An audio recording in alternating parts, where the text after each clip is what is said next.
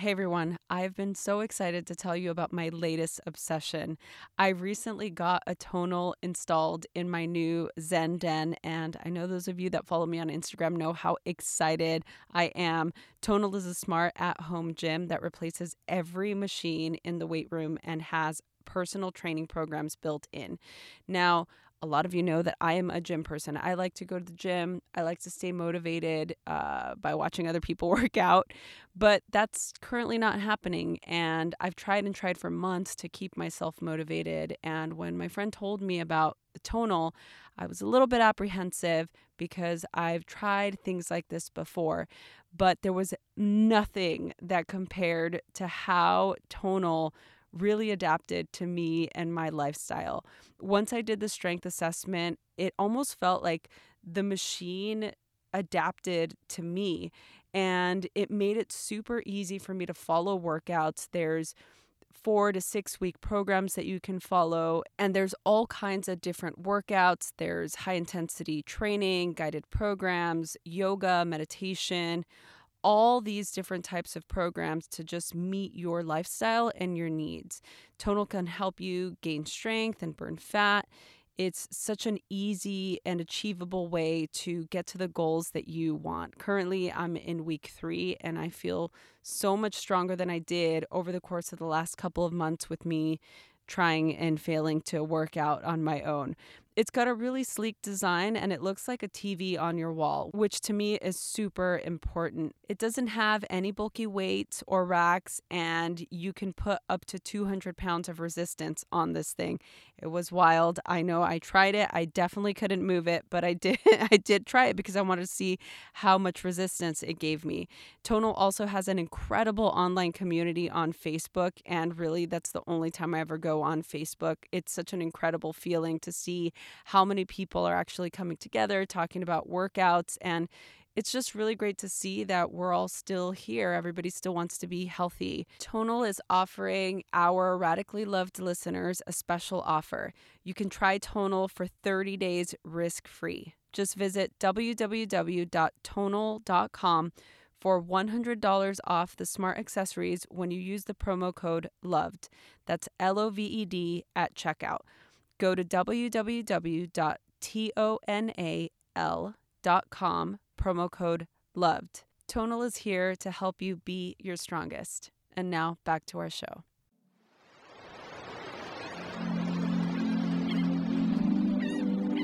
Hello, everybody, and welcome back to Radically Loved Radio. I'm joined again by Tessa, who is gonna basically just tell you what's going on today because my brain is fried. She's laughing at me. So you guys, last week was our first basically venture. We were at Mod Pod Studios. Chewy, I'm not in Mod Pod today. I am back in my Zen Den. My Shih Tzu is crying. And we are in the middle of 2 bathroom remodels for our house because, you know, why not? It's 2020. And as you know, Tess, I mean, I've been posting about this on Instagram a little bit, but not as much as I should. I'm writing a book right now.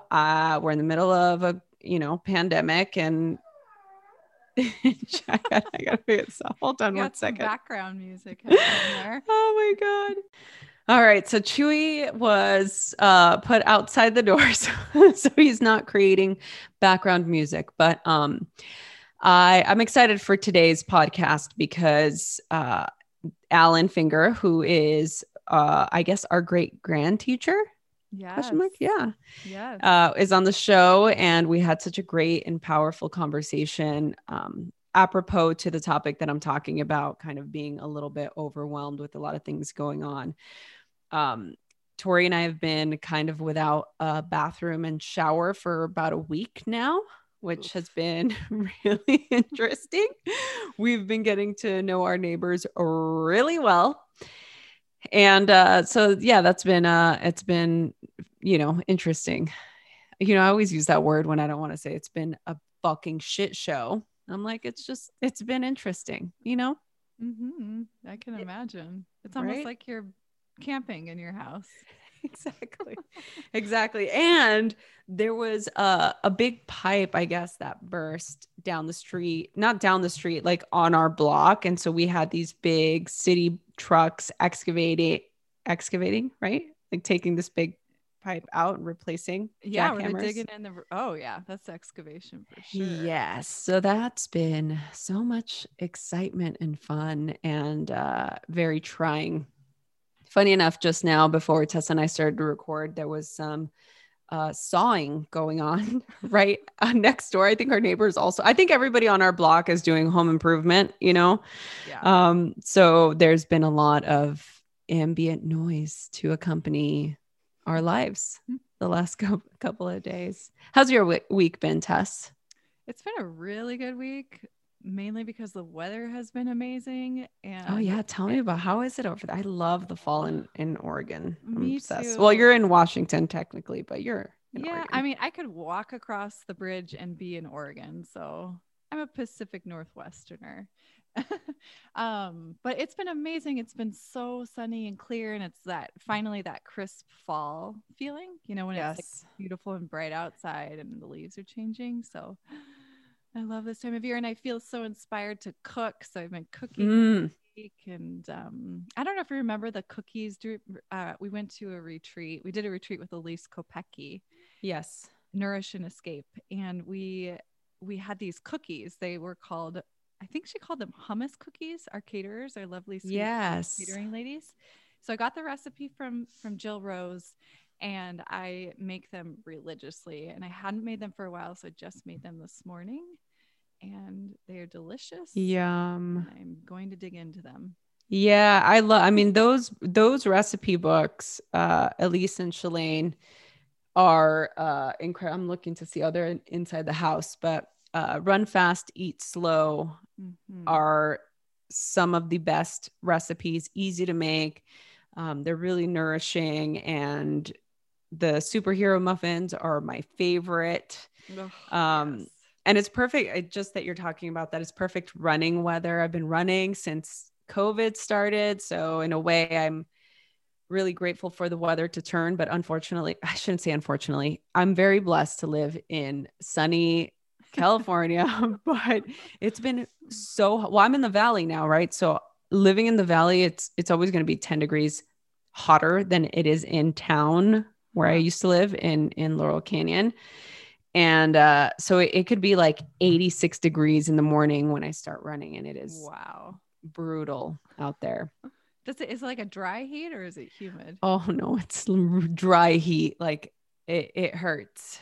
Yeah. It's intense. But you know what? It's gonna cool down. I know it is. And I just have to wake up extra early than I normally do to make sure I do it and it's cool enough still where it's not unbearable, but hopefully the weather will start to turn. Yeah. But yeah, so a couple of people liked last week's episode with Paria, which was really interesting because I didn't realize how many moms listen to well, I do. I mean, I know a lot of people, a lot of you listeners are from all different backgrounds and but I was really surprised at how many mamas listen to the podcast because there was a couple of you that emailed asking for more information, and a couple of you wanted the workbook, which is on my website. If you go to the podcast episode, to any of the podcasts we have, there are some workbooks that you can download to listen to the podcast and just integrate whatever we're talking about, whatever the guest is zone of genius is. You can utilize a little workbook to see how any of what they're saying is adding value or not. But yeah, I was really moved by the emails that I was getting from moms just thanking us for having her on, and such an important topic. And again, because I'm not a parent yet, um it's not something that I really think about, so Yeah. I yeah. just loved her raw honesty. She was so forthright about, wow, I had this reaction that was like not what she talked about, how she felt so like she was so liberal, and then she had this reaction that felt almost judgmental, and I just Yeah. so appreciated her ability to be honest with herself and the world at large. Yeah. Yeah. And wrote a book about it. Yeah. Yeah. So for those of you that haven't listened to last week's episode, Paria Hasori, doctor, she wrote a book called Found in Transition. And even if you're not a parent, like I'm not a parent, and I loved the book. It was very insightful. And again, I do want to be a parent at some point, but it was very insightful. As you know, when you think of having children, you don't think about the challenges. You don't think like, oh, well, what's going to happen if my child decides or not decides or feels like they're not born into the body that they feel is their home. And Mm-hmm. how do you deal with that? I have another family member who is dealing right now with a child who is having a really hard time with doing school online and is still getting bullied online. Like, how is that even a thing? How's What? that even a thing? I have Like no idea. through their Zoom classes? Yeah, through Zoom classes and social media, of course. Yeah, social You media can know, see, but like, how does that even happen during a Zoom class I think session? there was, a thing where they saw something in the background and they were kind of like socioeconomically shaming her, you know? Oh, So it was just really, it made me really mad, and I was like, you know yeah. what, that is really hard to deal with. Certain people aren't as privileged, and for, kids, and these are, junior high, seventh, eighth graders, and you're not really at the age where you can, not let shit like that bother you, you Yeah. know? Oh, at that point in time, it bothers you the most. You're so sensitive. Your hormones are changing. It feels like nothing will ever be okay. Yes. I mean, somebody needs to just sit every prepubescent and teenage child down and be like, this will not last forever. Things I know. change. But even if you're in that, I mean, do you remember what you were like at 12, 13 years old? Oh, I was kind of a terror. I was a bit bossy. No, I Tessa. was. Yeah, I was super bossy. I Like had a what? friend that called to break up with me. She was like, we just can't be friends anymore. Oh my God. She broke up with me. And I was like, Oh what my did I God. do? I think she said something about me being too bossy. Can you imagine? Tessa, I'm like no. the least bossy person ever. This is so well, but if you think about it, I'm actually learning a lot about. So right now I'm in the middle of well, I just finished, but I'm going back to do some of the exercises. I'm reading The Clarity Cleanse by Dr. Habib Sadehi. This is a separate topic that we can discuss maybe next week once Yes, I'm please. really done with all the exercises. Hmm. But what I'm learning is how our past impacts our psycho-spiritual body and how things like that get really embedded into our bodies. So our biography becomes our biology, Yeah. right? So it's the whole thing. Issues are in our tissues and memory gets stored in the body. You throughout teaching, I've talked a lot about that sort of psychosomatic experience that we lodge a lot of these traumas, memories, things in our bodies. And if we don't express them somehow, the book talks a lot about doing writing exercises and, different types of meditations and getting, body work and utilizing your body, yoga, exercise, whatever, to really move that energy through. So just going back to your point, how you say now that's not who you are, you're not that person, but in a sense it's like, okay, well, that happened maybe to stifle that part of you because you didn't want to be broken up with, you know Yeah. Yeah. so interesting. Look, I'm learning all kinds of things about myself right now in this process. Same thing about speaking up. I think for me, I was the most sort of verbose person, child, because I felt so weak, right? So it's Hmm. always like the weak people feel like they need to really show up in the world in a very big way to Yeah. feel, so that people don't feel their weakness, Hmm. you know? Yeah. And for me, that was something that I struggled with a lot when I was smaller, because I hung out with older kids. My sister was 3 years older than I was, and I always wanted to hang out with the older kids, and I was always the smaller person. And so being loud and being, very vocal, I thought would hide the fact that I was, you know, insecure, that I felt like I didn't matter, you know.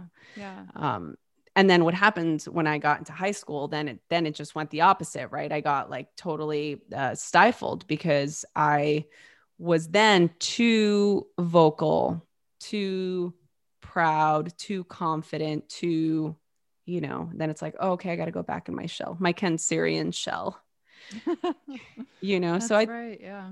I think it's so interesting when we really utilize our history to provide us insight to whatever it is that we're going through. Because I think that, a lot of the things that we talk about on this show, like we talked about last week, one of the things that you and I discussed was this opportunity to integrate what's happening, or what is being said, what's being talked about.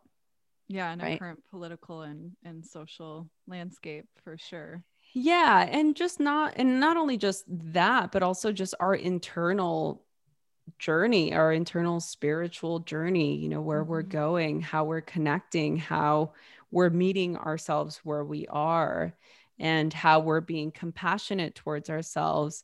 Even knowing all of this knowledge, everything that we know, everything that we practice, we can still fall a little bit short in the realm of self-care, you know? Yeah. Even, with all the restorative yoga poses that I know, and I've got all the equipment back here, and I've got a special room, I've not done any restorative in this room, just Mm. little things like that, where it's like, we have this knowledge, we have this insight, but we still don't take the time to, maybe I'm just speaking for myself, I don't know. Well, I get what you're saying as a fellow restorative teacher, and that's something that I love to teach. But do I ever carve the time out of my day to give Right. myself that class? Not unless it's on the schedule for somebody else. Right. See? Yeah. Ditto. I mean, I remember when we were at, apropos talking about the Nourish and Escape retreats that we did last year with Elise. Um, I remember you doing the classes, and you're just like, oh my God, I get to practice. And I'm like, Oh, uh, yes. you know, but, Uh-huh. but again, thinking, yeah, but you can practice anytime. You can practice at any time, whenever, Yeah. whenever you want. You can practice after we're done, you can practice before we started, but yeah, it's just, well, it's also different when somebody's guiding you, right? That's the one thing that I miss. Sure is. I mean, we'll take it into the interview with Ellen here in a moment, but yeah, I miss being in class. I miss being with my students. I miss hugging people. I miss adjusting people. I Mm-hmm. miss that nourishing presence of guiding and being guided, Yeah. right? Yeah. That's it. I think you hit the what is it? The The coffin nail on the on the nail. head. Yeah. Oh, Thank you. whatever. You know what I mean. Uh, but even as I think about a teacher like Alan, and you are my teacher, like very much when I'm in the room with you, it's just uh, the ability for me to release and let go and let somebody else guide. And I feel so safe, and I don't have to mentally think. I can actually drop into my body. I'm not the one that's guiding this process for, even if it's for myself, just a home practice for myself. There's still this element of the mind for me that Yeah. it's so much harder to turn off. And maybe that's just a story I tell myself. Mm. But yeah, I think there's an element of that when we are able to be with our teachers. That's just a little bit more relaxing and cozy and calming. Do you know what I mean? Yes. Oh, yes. So here's what I recommend for everybody listening, because we want to leave you always on a high, loving note, as opposed to being like, oh God, we all miss yoga. We all miss it. Some of you listening to this are already, oh, you're at your yoga studio, you're able to go back, but I'm in California. I'm in Los Angeles, and still a majority of places are still closed, and yoga studios and gyms are 100% still closed. So, um, if you're on that same path as me, what I recommend is setting aside even just 20 minutes of your day and getting your yoga mat or a towel or whatever you have accessible and just go lay on the floor. If you have a bolster or a blanket or a pillow, stick that pillow behind your knees and lay on your back and let your arms just rest. And you can just stay there for as long as you want. If the entire 20 minutes, great, you did something, you Mm-hmm. know. You can always just do that for 5 to 10 minutes and then, put the pillow or the bolster along the spine. So just to have a more heart opening, restorative, and just lay on your back and take a few deep breaths. And you can stare at the ceiling, or you can be brave and go outside and just stare at the sky if it's not too cold, if it's not too hot. You can just set aside some time in the living room or in the bathroom. One of my students has now become a teacher, as many parents have, because all their children are at home. And so I helped her create this little space in her bathroom, which she's got a nice bathroom. It's not huge, but it's enough for her to bring all of her 2 bolsters, a blanket, a yoga strap, and her mat. She cleans the bathroom floor first. But then she just lays it down and does yoga nidra and just, lays on the ground. And she's like, oh, I feel so bad that all I'm doing is just laying on the floor. And I'm like, no, that's great. That's all you need. Yeah. We're constantly inputting stuff in. It's an opportunity for you to connect to your breath, to connect with the divine, to just restore yourself back in your own resplendence, Yeah. Well, and even just the physical aspect of laying down on the ground, that negative Oh, ion charge that you get from being that much closer to the earth, it's such a visceral mm. physical thing that your body receives. This is coming from somebody who lives in the Pacific Northwest, who she gets access to like being out in nature so much. Mm-hmm. She's My like, favorite yes. place. All right. Well, on that note, Tessa, thanks again so much for being here. I'm excited about today's guest. Without further ado, here is Alan Finger. I am joined by a very special guest, truly a very special guest. I'm so excited to have him on the show, not only because he is a prolific teacher in our just in our world of yoga, mindfulness, meditation, but he's also my great grand teacher lineage. I don't even know how I would explain that, but welcome, Alan Finger. Thank you so much for being here. I'm so honored. Alan, he was raised in South Africa, and he was a student of Kavi Yogaraj Mani Finger, and he travels all over the US and Canada and Europe and South Africa. He's the author of Chakra Yoga and Tantra of the Yoga Sutras, which I've read both. So I thank you so much for being here. Wonderful to be here. Thank you. I'm so excited. I have so many questions. Selfishly, I just really want to ask you questions about myself and my own journey. but I think it would be really great to just, I think one of the things that's happening right now for me, and I know that a lot of our listeners are struggling just with this year, with everything, 2020. And I know that for me, anchoring into my practice, yoga, meditation, mindfulness, yoga nidra, has really helped keep me grounded. I'm not saying it's 100% worked because I'm human, and there's been times where it's just been really difficult. So I'm hoping that you can speak to, what's been your experience having the vast knowledge that you have, like what have you felt during this year, and what do you see happening? What's been at the forefront of your experience? So, first of all, let's recap a little of what happens to us as a human being.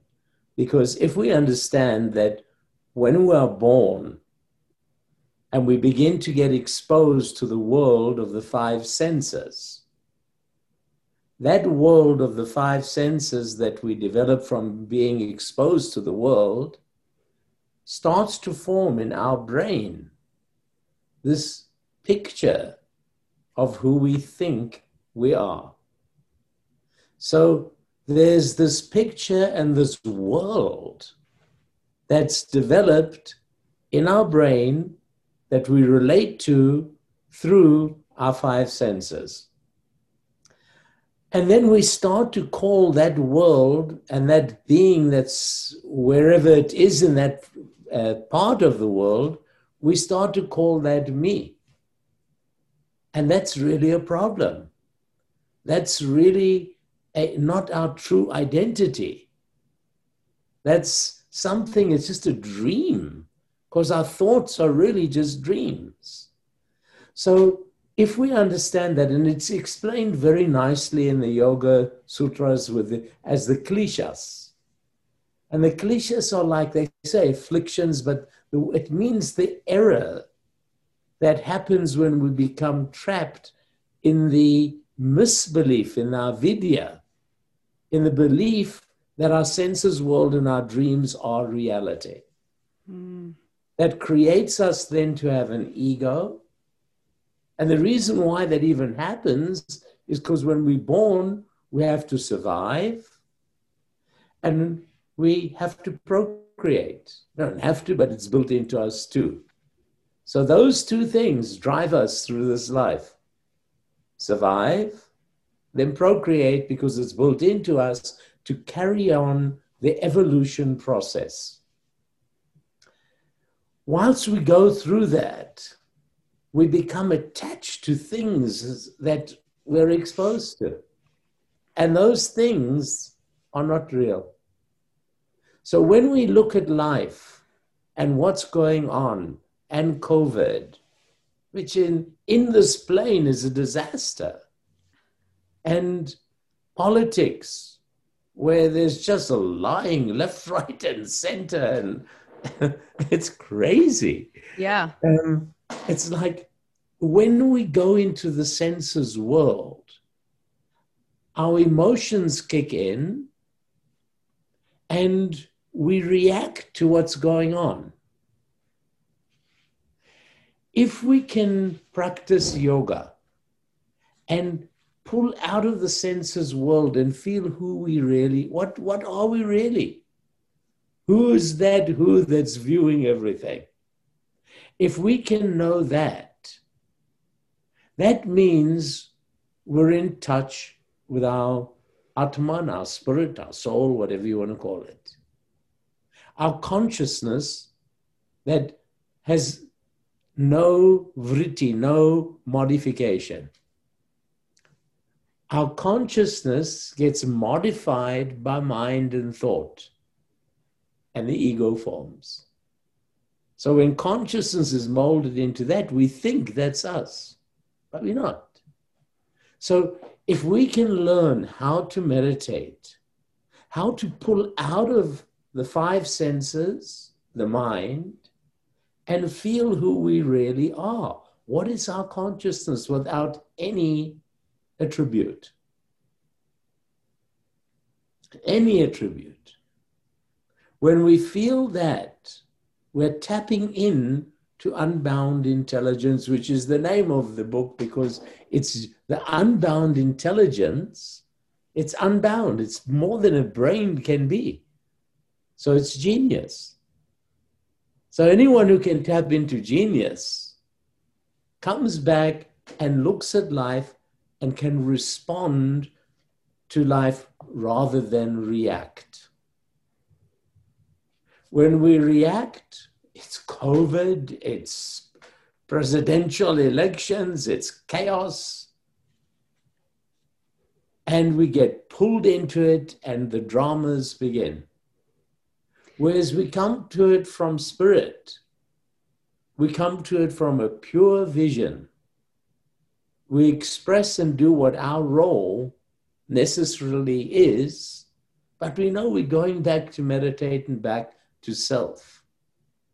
So whatever it is for each individual and their karma is different to respond to it. But if they're coming from spirit, there's no panic. Mm. There's no insecurity. Because spirit is complete and doesn't need this plane. So when only in this plane are we filled with the drama. Oh, yeah. I mean, but how do we operate from that place when everybody is in their ego driven center? You know, how do we behave in a world if we're meditating, we have practice, we're operating from a place of love, from a place of consciousness, universal spirit, whatever you want to call it, but the rest of the world is behaving from a state of all the senses, panic, fear, and they're just really wrapped up in their ego centered, separated self. Mm-hmm. So that's why I use these two words.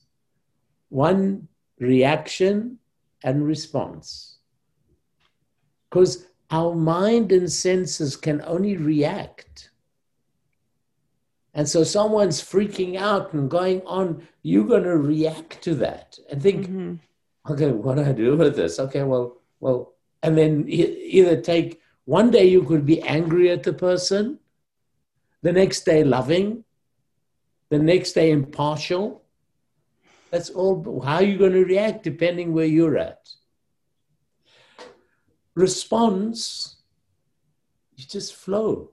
You let it come through you. You flow and you give the person love of whatever form that is.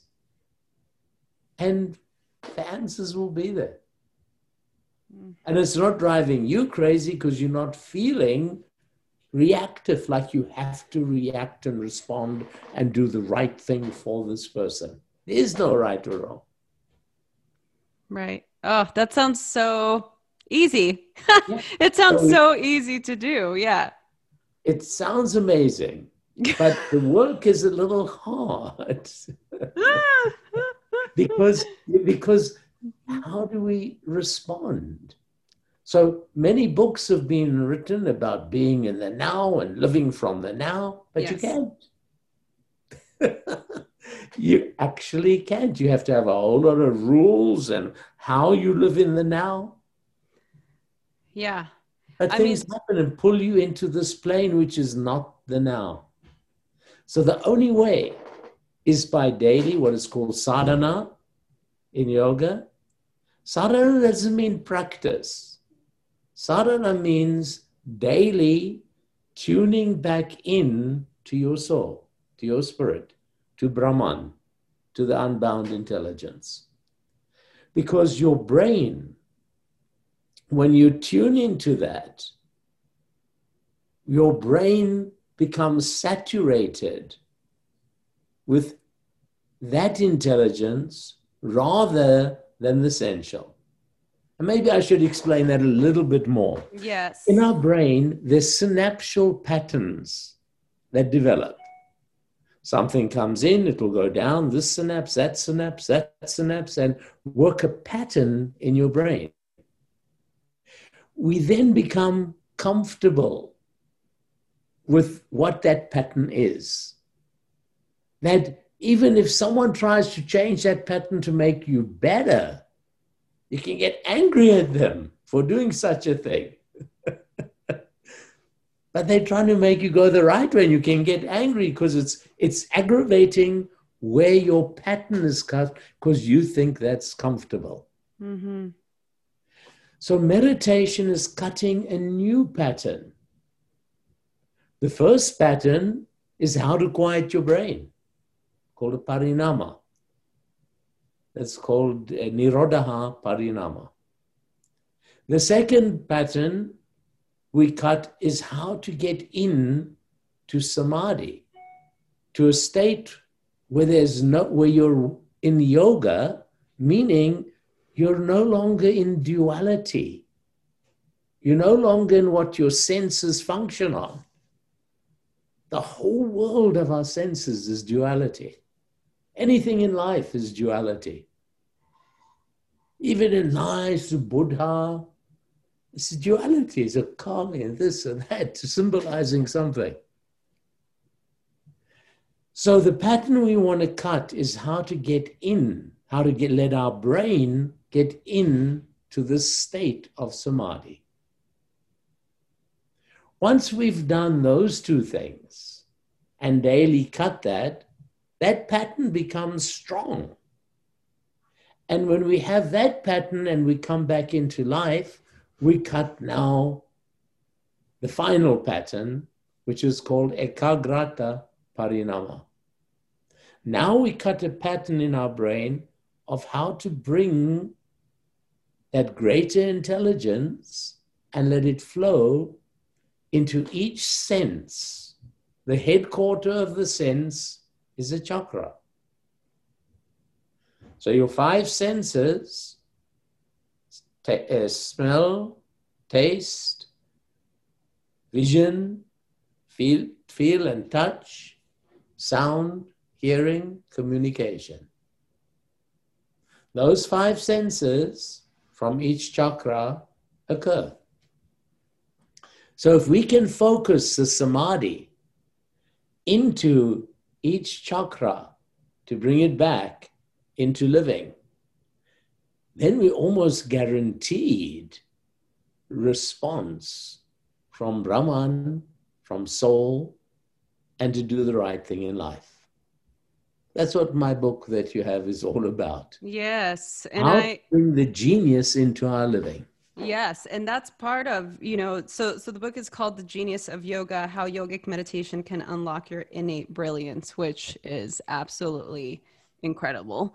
And I learned a lot of things that I didn't know, that just hadn't been explained the way that you explained them, even down to the elements of a yoga practice, and really engaging in the framework that we need to have in order to create a good, sustainable practice. And I'll go back to my original question about this time that we're in and how we're in a very, generally I'm speaking, in a very reactive space, right? So, and there's a lot of issues going on and it just seems like people are very, very reactive, right? And I feel like, in my opinion, the basis of social media is to create a reaction. I've never been on social media, left social media feeling great and connected to my highest self. I always leave feeling a little bit lackluster, like something's missing, or I'm reacting to, I'm not doing what they're doing or whatever.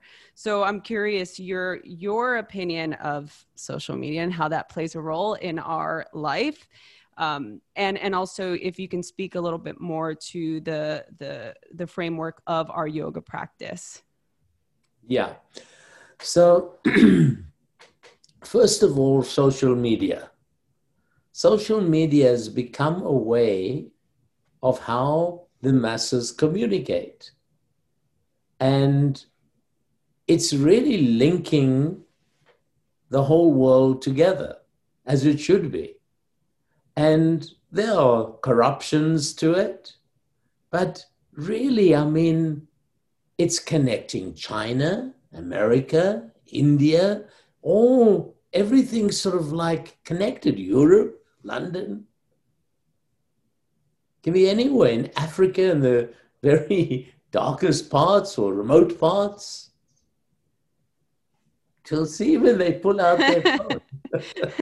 Yeah, traveling through Bali and some of the rural areas, it's so funny. You're driving down this dirt road and you see people on the side of the road just on their smartphones. Yeah. It's so bizarre. Yeah. Or sitting in a little shack where they live and everything on their phones. Little thing. Yeah. Right? So, but it's connecting us. And the more we can put out this kind of correct information into it, the more people will grow. And they're beginning to.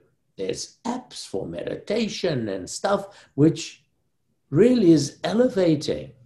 Mm-hmm. The amount of people now, before, in the old days, people say, I can meditate. I don't know what meditation is in the older times. But now, so many people like, I tried that app and I did that and online, I did this. So people are able to connect through it. And I think it'll just be a matter of time where the evolution uses this as a tool to uplift consciousness.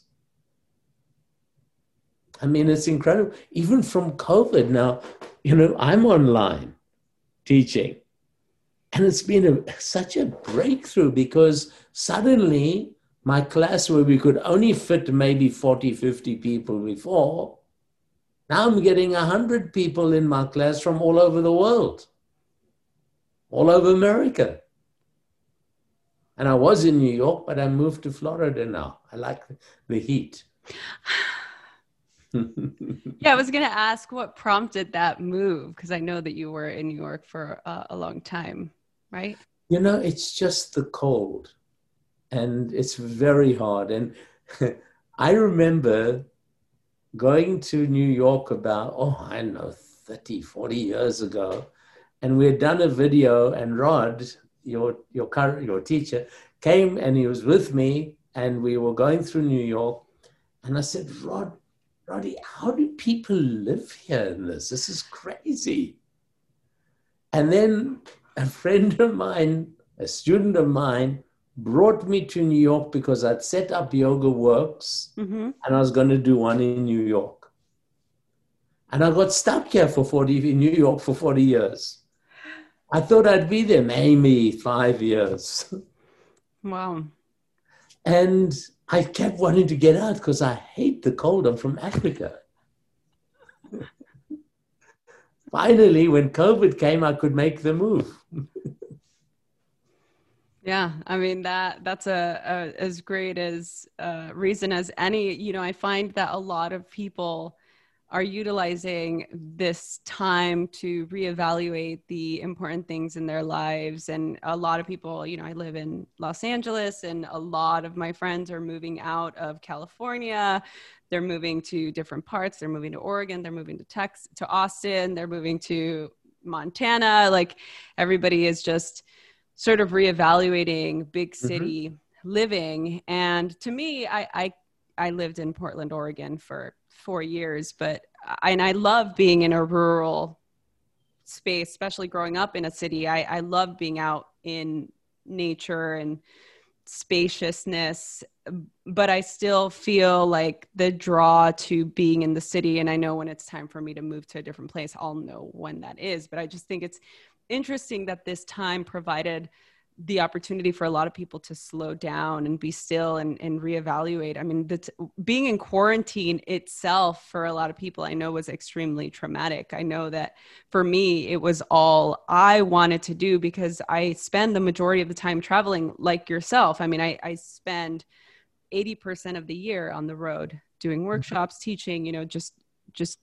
doing that. And so all I said last year was, all I want is to just be at home. That's all I want. I just want to be able to just be at home. Like I'm tired of traveling. And it did. And since I've been home, I love being at home. I am a homebody, but all I want to do now is like, I want to go. I'm ready to go travel. I'm ready to go and see my people and just connect. And the fortunate thing is online on the internet. So there you go. The internet is playing so much of a role. Yeah. Actually allowed me to move here because of Zoom and all that. I do all my teaching online and I'm busy all day. And it's fantastic. Well, yeah, you got a new MacBook for it. In New York, we closed the studio down. We were wanting to anyway, because the rent was just ridiculous. You couldn't, for a yoga, it was becoming impossible. But we were going to look for a place with, smaller rent and a little smaller and something like that. I mean, Jiva Mukti closed. They had closed before this. Yeah. I mean, all the Yoga Works closed too, right? Yoga Works all closed. Yeah. So it's just, the rents are just like in 20,000, 30,000. You can't make enough yoga to do that. No. So we were going to move. And I think we still will find a little place when COVID ends as a little headquarters. But now our actual membership has grown. Wow. online because people can do it at different times and all over. Yeah. So and the internet is the vehicle for all of this. My daughter is on school, and I don't want to put in school yet. She's online. She loves it, in room and Yeah. I did a lot of my classes online too. I love doing online classes, and to me, I've been really grateful to have the I guess I think about social media as different from the internet. I have such a, love, not love relationship with social media just because of, to the way I see it is I'm opening myself up to somebody else inserting something that may cause a reaction, and I don't like that. I think it's just a You really do become a interesting way. little vulnerable on social media, because whatever you say, you can get someone with a different opinion coming back. Right. But, it's going to have its ups and downs. And I think you should just protect yourself, get the right blocks. That's so true.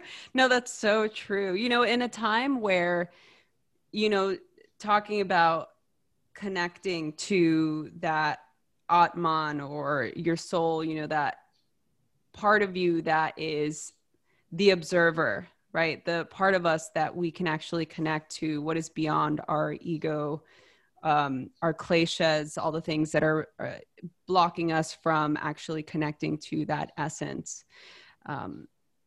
When we're on that journey to get there, and there's so much information being thrown at us, how can we discern whether I'm actually trying to still the mind and disconnect from the frenetic energy of the world to connect to that, and versus I'm just going to pretend that everything is great and I'm just going to disconnect from the social issues of the world and in what some would call spiritual bypass.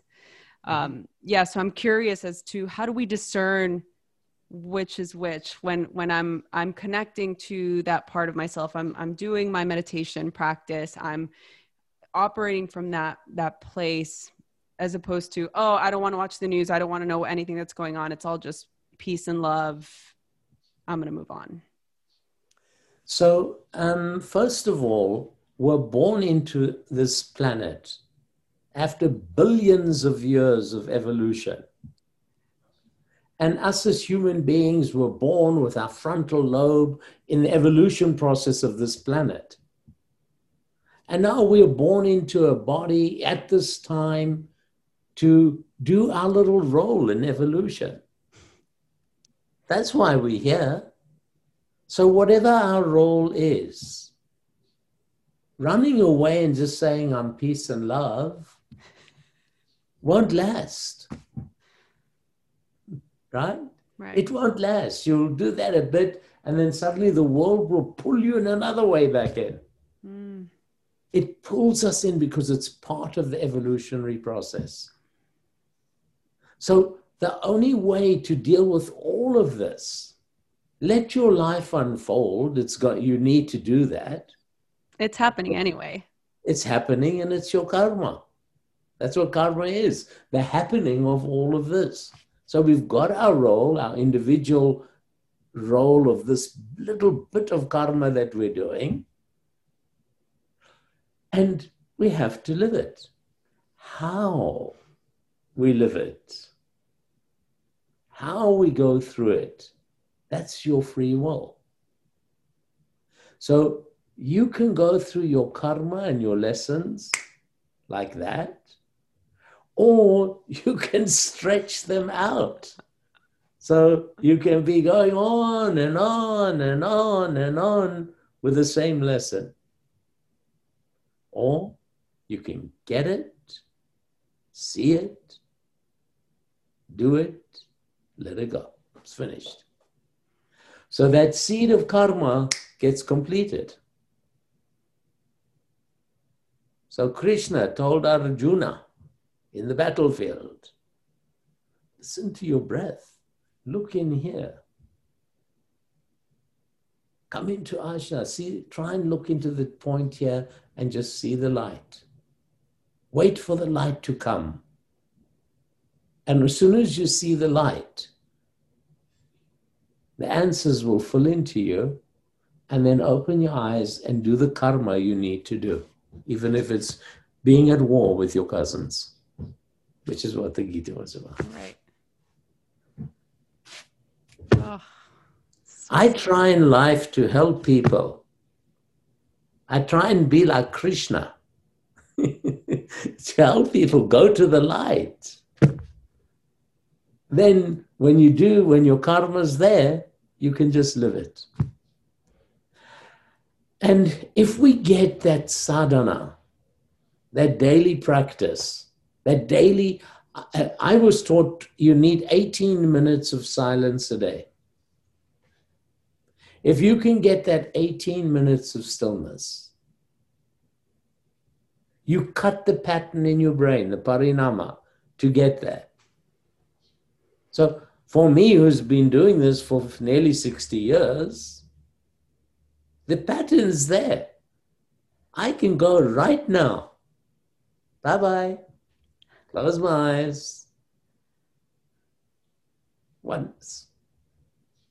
So all your practice, your asana, your pranayama, your visualizations, your kriyas, are all there as tools to reach you back into the now.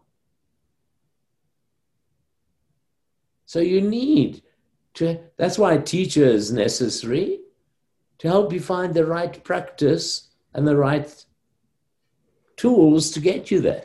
Yeah, can you actually, this is a topic that we've talked about on the podcast before, actually, when Rod was on, we talked about that as well. The importance of having a teacher. I know that there's been, so many different opinions of people and gurus and having a teacher. I'm of the belief, obviously, that you need a teacher. It's always good to follow somebody whose flashlight's a little brighter than yours, than our own. So can you talk a little bit about the efficacy of having a teacher and why it's important? So originally, a teacher, a guru, was necessary because you're in the dark and he's got the light. He's reached the light. So he knows how to show you the pathway to where to go. But this was the pathway. There's 72,000 pathways in your own body, nadis. And where your consciousness is stuck and moving in your body is where you are. So to find Brahma Nadi, that one meridian that's going to take you to enlightenment, you need a good teacher. You need a guru. Now, the guru then became a business. And in India today, they love to play that business because the structure of the society is to go there. Right. And they put themselves in a big chair and a special hat and some ajna stuff, right? And they talk very slowly with pauses. Your guru in the sutras, not the Yoga Sutras, it's from another sutra, says, your guru can be a drunk and a crazy person. But if that's what your guru is, that showed you the light, that is your guru. Respect them till the end. Why did that sutra, why is it there? I'm not advocating follow a drunk, but it was put there at the opposite extreme because people were looking. They didn't want people to look for the person with the hat and the beads and the orange clothes. Yes, my child. Namaste. birds and geese and ducks and trees. It's not real. The guru is very real. It's a human being, but who knows where to show you where to go. And the gurus are 99% initiated by their teacher into a lineage. So your teacher shows you, guides you, and when the light is strong in you, you can take, and you know how to take it there, and you know what the downfalls could be for other people going there. Then that is a good guru. Yeah. So we need it. We need someone to help us to get through this. Otherwise, look what people do. And on social media at the moment, they're also trying to coin in. You know? Mm-hmm. You get someone who is a pretty girl, now she's yoga specialist girl and name something and with no foundation and quoting things and sayings but it's all stuff on this mortal plane that they're busy playing. Yeah. The guru will take you from darkness to light, from death to immortality. That's what a guru does. And they show you how to not be busy in the mundane world, but know who you really are. And who you really are, you use the word observer. Mm-hmm. Well, the observer is that part of your consciousness that's withdrawn from the senses. So when your consciousness is no longer entangled in the senses and it's full, you're the observer.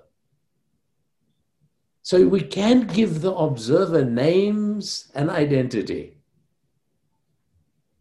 Because if you say, who am I then? Well, you are the thing that's asking who. Your consciousness.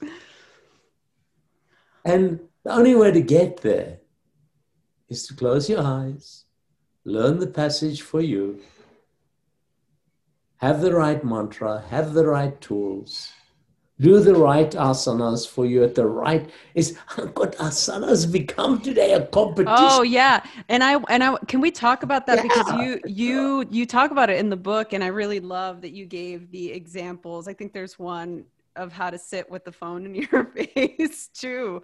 So can we speak? Okay, so maybe it's because of the way that I studied and the way that I came up, learning.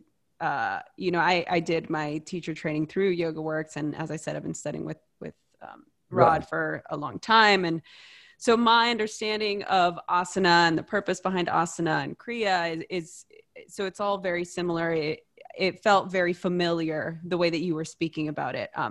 But I have a lot of people, even I have a lot of students, and just from, again, like what you were saying, what asana has become, it's just, to me, I try to keep an open mind, and I say, it's sort of that entry level. Like if it's going to bring you in to go into a deeper type of practice, get there however you get there, right? Just arrive at the doorstep however you arrive. But I think now it's just become so, I don't even know what's going, there's so many fusions and different, let's do this. And whatever. I don't want to even say anything because I know a lot of people listen to my podcast, and I don't want to, say, but I feel like there's a lot of things out there calling itself yoga. And I don't believe that it's actually yoga. I don't know what it's exercise.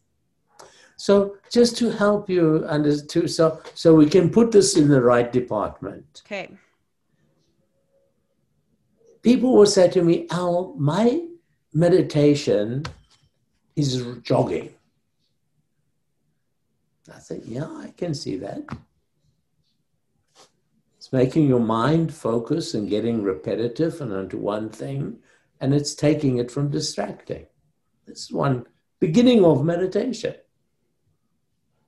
Then, when it becomes effortless, this pulling in, that's the next level of meditation.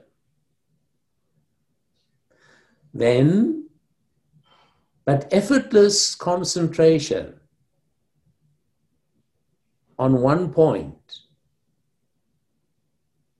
will lead you, when it becomes effortless, is going to lead you into the first levels of nirvitarka samadhi, where now you're just effortlessly flowing. So your senses will quieten. But when you're jogging, you can't get that level. You can only stick in the first level. Savitarka samadhi, stilling and focusing and creating oneness. Because if you were jogging and you went into oneness, you'd fall on your face, your senses would come in.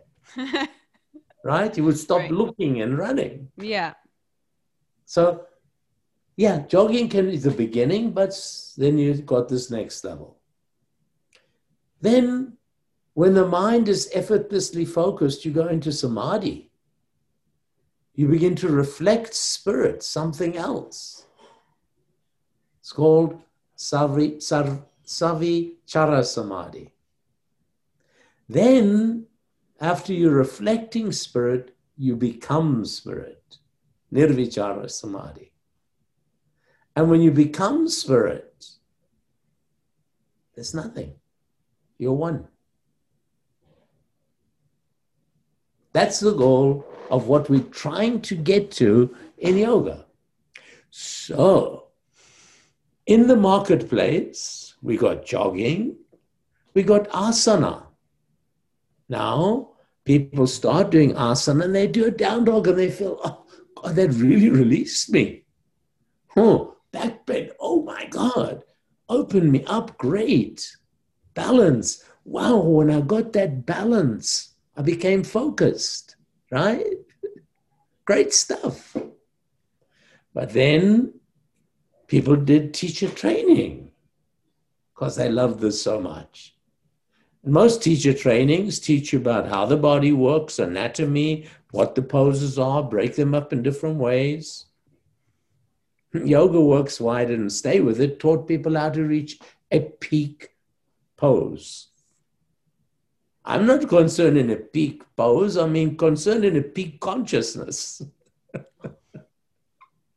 Wow, that's a mic drop. Just saying.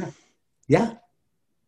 I want people to know the poses are purely how to balance your body. And people got a peak pose, how to reach some pose that looked hard to do and special. Well, I kind of got the idea, but it's awfully competitive. So what happened? The shirts came off, the tattoos and the Sanskrit came on, and people started, look at that dude can do this such and such a pose, and he can even use the Sanskrit word for it. Unbelievable master. Right? Well, what's different between that master and someone in Cirque du Soleil, in the circus? They do more than most of these yogis can even do. So, but then they go and have a beer and a smoke after their show and feel wonderful. I saw that on the pier of Santa Monica when I lived in LA.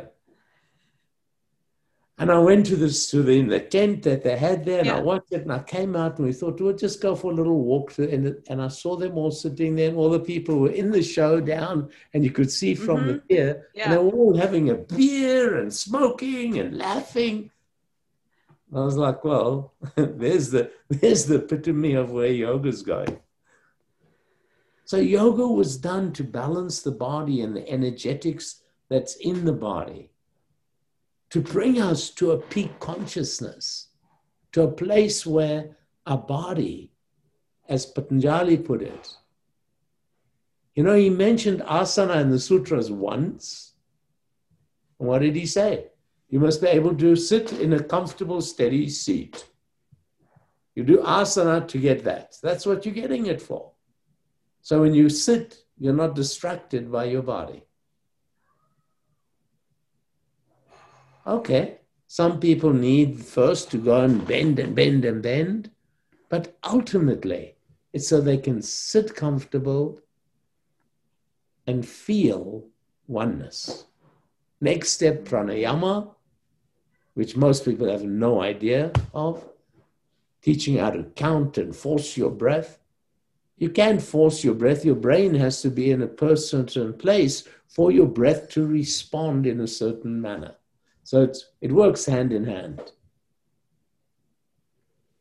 Pranayamas are great, but you've got to know what you're doing them for, which lead us to Kriya Yoga.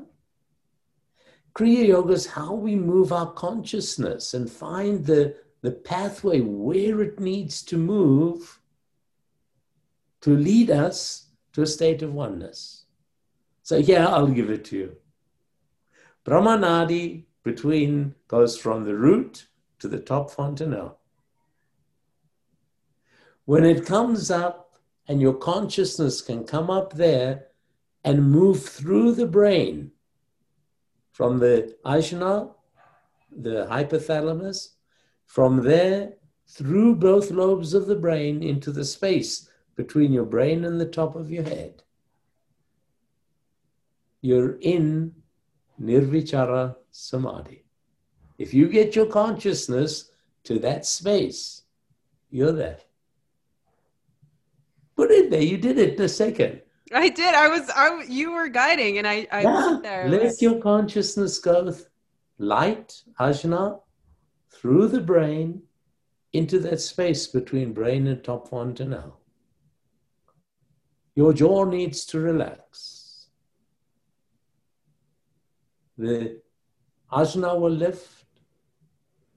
The harakasha between the lobes of the brain will lift, and your consciousness moves through, and you're in a state of oneness.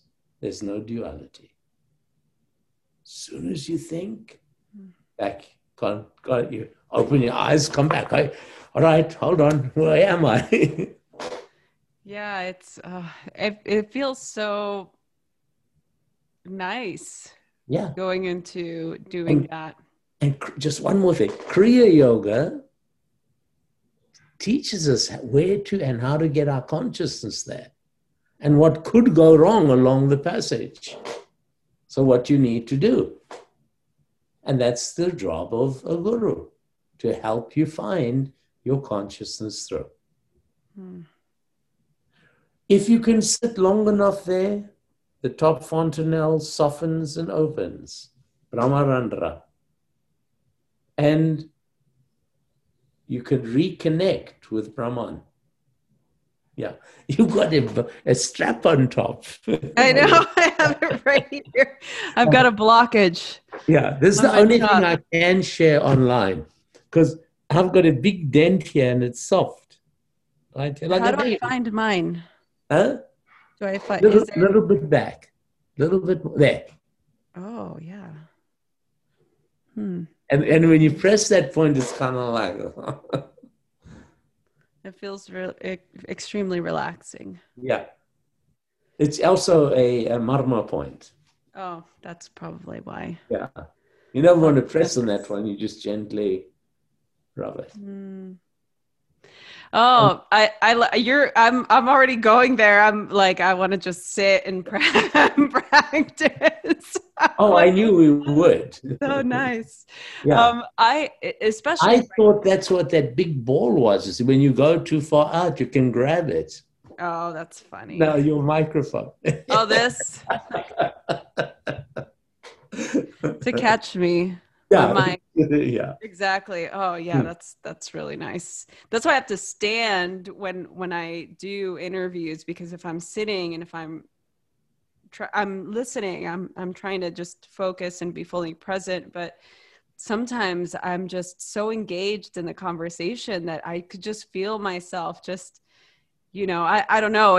Sitting down was not good for me. I mean, it was great. Yeah. It felt nice, but I think standing just allowed me to feel a little bit more like awake. Yeah. And so if that happens when you're doing your stuff, put your feet flat on the floor and even, and not during the practice, although eventually during your recordings, but feel a circle of energy this big going around the top of your foot into the earth under and around. and do it counterclockwise 24 times, clockwise 18 times. And with your hands like this, in this mudra, Surya mudra, with the heel of the hand in your navel. Oh, that's nice. Yeah. And that will ground you. Now, you need to practice that a few times during the day, 24/18, that when you're online and you're doing your interviews, you can just, you put your hands and you talk, and you go, yes, yes. But you just energetically feel it. But when you've cut the pattern in your brain, it's easy to feel. Oh, that's so good. I love these. Give us more. I want to know what else. What do I do when I'm feeling really anxious? Yeah, Right I'm showing you on my leg. Look, my nice Miami pants. They look like India. But on this point here, if there were a center line in your calf to the inside over there, you press down here, 3 points. And as you press those points, boom, boom, boom, about 20 seconds each, whoosh, grounds the energy. Oh. Feel it? Oh my goodness. It's a little tender in there. Yes. Yeah. If the tenderness will ease up after time. But it's kind of amazing. As you did that, you got color in your cheeks. Yeah. At first do I do it in both legs or just one? One at a time. Okay. Oh, that's nice. Oh, yeah. We need so much grounding right now. Yeah. That's so beautiful. when you're on your show, if you put one leg like I do, I put one leg out and then I kind of just, my legs like that and I just press. Whilst you're talking, asking, if I get out there, too much out there, I just press like that as I'm sitting with you, chatting. I go out there all the time. Pulls you back. Now, in Ishta, we have Artha Vatva Samyama, which means how to bring the energy back into you. After meditation, that's a whole long practice. Part of it's in the book. Mm-hmm. You really should practice that because that helps. Most people meditate now, finish meditating, and it's like this. Afterwards, namaste. You can hardly think. Yeah. Because your energy's gone there. Yeah. Or even here. Mm-hmm. So when you finish, you need to learn how to bring it through the points for each chakra and bring the energy down. I've put mantras to it and put a whole list of practice together so you can bring the energy back properly. That when you finish meditating, I say namaste, but I go like this. Hari Om Om Tat Sat. Namaste. Have a super wonderful week. I'm radiant. I'm there after meditation. You'll never see owl, birds and geese and ducks and trees. You asked me at the beginning, what should I call you? Well, I am initiated into Kavi Yogi Raj, Yogi Amrita. And I don't use any of that. Why? Because it's going to lead people to believe that they must become a Yogi Raj and a Kavi Yogi Raj and blah, blah, blah, blah, and have a Sanskrit name. A new thing to hold on to, a new dream. So I go by the name Al. Very simple name. I wear nice, simple clothes. Oh, well, sometimes I hide beads in there just in case. You do? Oh, that's so just because I like them and I have Ganeshas because I love them all over. He's a lying down Ganesha. My partner in the yoga studio, Mona Anand, she's from half Indian, half from Virginia, one parent. But she goes to India every year because she grew up in Mumbai. She brings me different Ganeshas, every year Ganesha. And so this was such an interesting one, a lying down Ganesha. I love that. So I have my little odds and ends, And it's I wonderful. I enjoy it, but it's really not, that doesn't make me really no. spiritual. The spiritual is when I'm going to oneness. And that's where it really exists. So I think, not for me, but I think tattoos on certain people look very cool. Right? It's just kind of nice. I like it. I would never do. I'm too much of a baby to do it myself. But I'm not against it. You know, everything is wonderful, but it's not if how many tattoos and nose rings and blah blahs you can have. It's how much Shakti you can radiate in life. Another quotable Try moment. and uplift everyone by uplifting your own consciousness, uplift all beings with you. If you could leave, if somebody is listening to this right now and they are new to the world of yoga and they're listening to your words and they're really resonating with them, what is the first thing that somebody that's listening to this right now that's feeling a lot of frenetic energy and is feeling really disconnected? What's the first thing that you would tell them to do right now? Well, I would tell them to learn, if they did yoga, to do a few yoga poses. 5, 6 poses, plenty. Sit down and get their breath full and deep, which means the diaphragm goes down, the ribs lift up. Breathe out, ribs lower down, belly pulls in, diaphragm comes up. If they know more structured breathing, they could go more into it. But one of the most incredible practices, Nadi Shodhana Pranayama, alternate nostril breathing. Breathe in this nostril, out that. In this one, out that. For a beginner, start to make the ratio 1, 1, 1. In one, hold one, out one. So if you breathe in comfortably for 5, hold for 5, and breathe out for 5.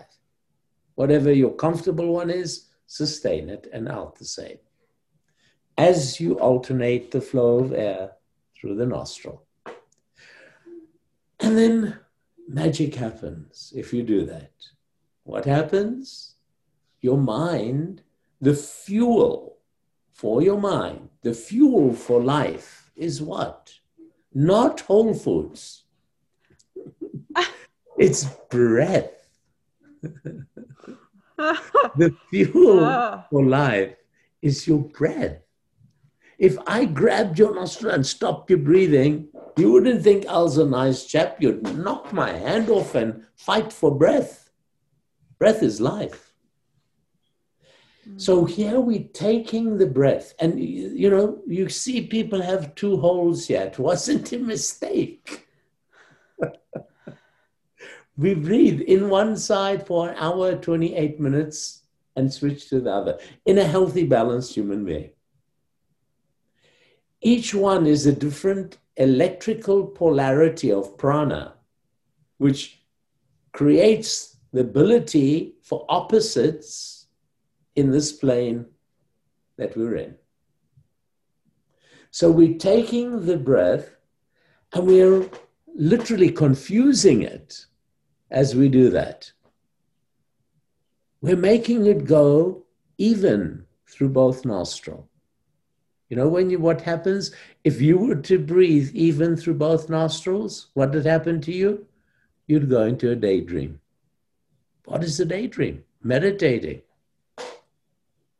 You stop thinking and you look at a light bulb or something, right? Because the prana went through both nostrils as the nostrils change. So now that's not real good for living, but for meditating, for getting out of living, most phenomenal tool. Yeah. After that, when it's flowing even, put your attention between the eyebrows. You can put a little saliva there and moisten it, or you can just put pressure and release it. Sit down and let your consciousness go between the brow and feel the rhythm of Om. Bingo. Please, when you're finished, bring the energy, massage it down to your feet, or read the book and get the mantras to use. Yes. Oh, thank you so much. That's so wonderful. You really gave us so many different practices. And actually, the book does have a couple of asanas as well, some Yes. postures, Yeah. also some breathing techniques. It's got your Ishta meditation practice. Mm-hmm. And yeah, so it's incredible. It's also it's co-written by Peter Furco. Yes. So I will be putting the link for the book on the info button of this podcast. So for those of you that are interested, please definitely get this book. I read it in an afternoon. It was a pretty quick read Very for me. easy read, yeah. And yeah, and I'm so grateful. So I want to be respectful of your time. I am again just so honored, and it's been extremely I can't think of another word, but it's been very enlightening.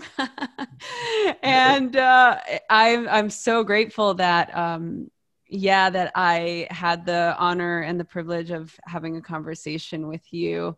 I do have one final question.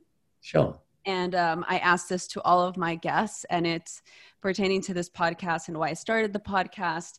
I started the podcast because I wanted to create a space, a community for people to go to get inspired, creative, or to just feel support of a like-minded community, or just to learn more about these different types of modalities. The whole idea or the ethos behind Radically Loved is that we are radically loved by Source, God, universe, divine presence, whatever your higher power belief is, that we are radically supported and radically loved. And so my question to you is it's two parts. So the first one is, how do you feel radically loved? And the second thing is, what do you radically love? Okay, these are two very easy answers. Because when your mind is still, the nature of consciousness that is not distracted by mind is unconditional love. That's the essence. That's the language of your soul. But we don't know our soul. We know all the coverings of our mind. So as soon as we eliminate those and we feel the soul, we feel loving, unconditional loving. Not the lover, not the loved, you're just loving. So radical love is where you're loving unconditionally. You're just love. So there isn't you are not how I am radically loved or how I am radically loving. When we're in the neutral place, just pure love. That's all. That's where I go. So I love the name Radical of your show, because I thought, oh, this is definitely something for me. Right? Yeah, no, it's perfect. Radical love is the language of your soul. Oh, so good. I'm going to have to quote you on that. Quote me, be with me. Let's find this light together. Oh, thank you so much, Alan Finger, everybody. Thank you so much for being a guest, for joining us, for sharing your wisdom and your insight. I am just honored and grateful. Thank you for all the work that you've done, for all of the teachings that you've done that have for sure impacted me in my life and my journey. And I just forever grateful for that. So for the people that are watching this or listening to this on whatever device place they're listening to, where can they go for more information? To the Ishta Yoga site, ishtayoga.com. Everything's on there. We have videos, we have lectures, 500 lectures and classes. So there's a ton of information there. Wonderful. So yeah, we'll link that in the show notes again. So check the show notes. We'll put all of the links that Alan just mentioned there, and be sure to subscribe, rate, and review wherever you get your podcasts, and write us a review and let us know what you thought of this particular episode. If you think that it will help you or somebody you know, please share on all your socials, share everywhere. Share everywhere. And again, Alan, thank you so much. Again, I'm so honored. I'm just so grateful. Thank you. Thank you too, and thank you for having me on the show. And everyone, have a super wonderful life. You can make it. That's wonderful. Hey everyone, I hope you enjoyed this episode. I am so excited to continue to do this. Please share this with your friends. Email us, message us on Instagram at Rosie Acosta or on Twitter at Rosie Acosta. Subscribe on iTunes, write a review. We love doing this, so please help us continue to keep this podcast going. Thanks for listening.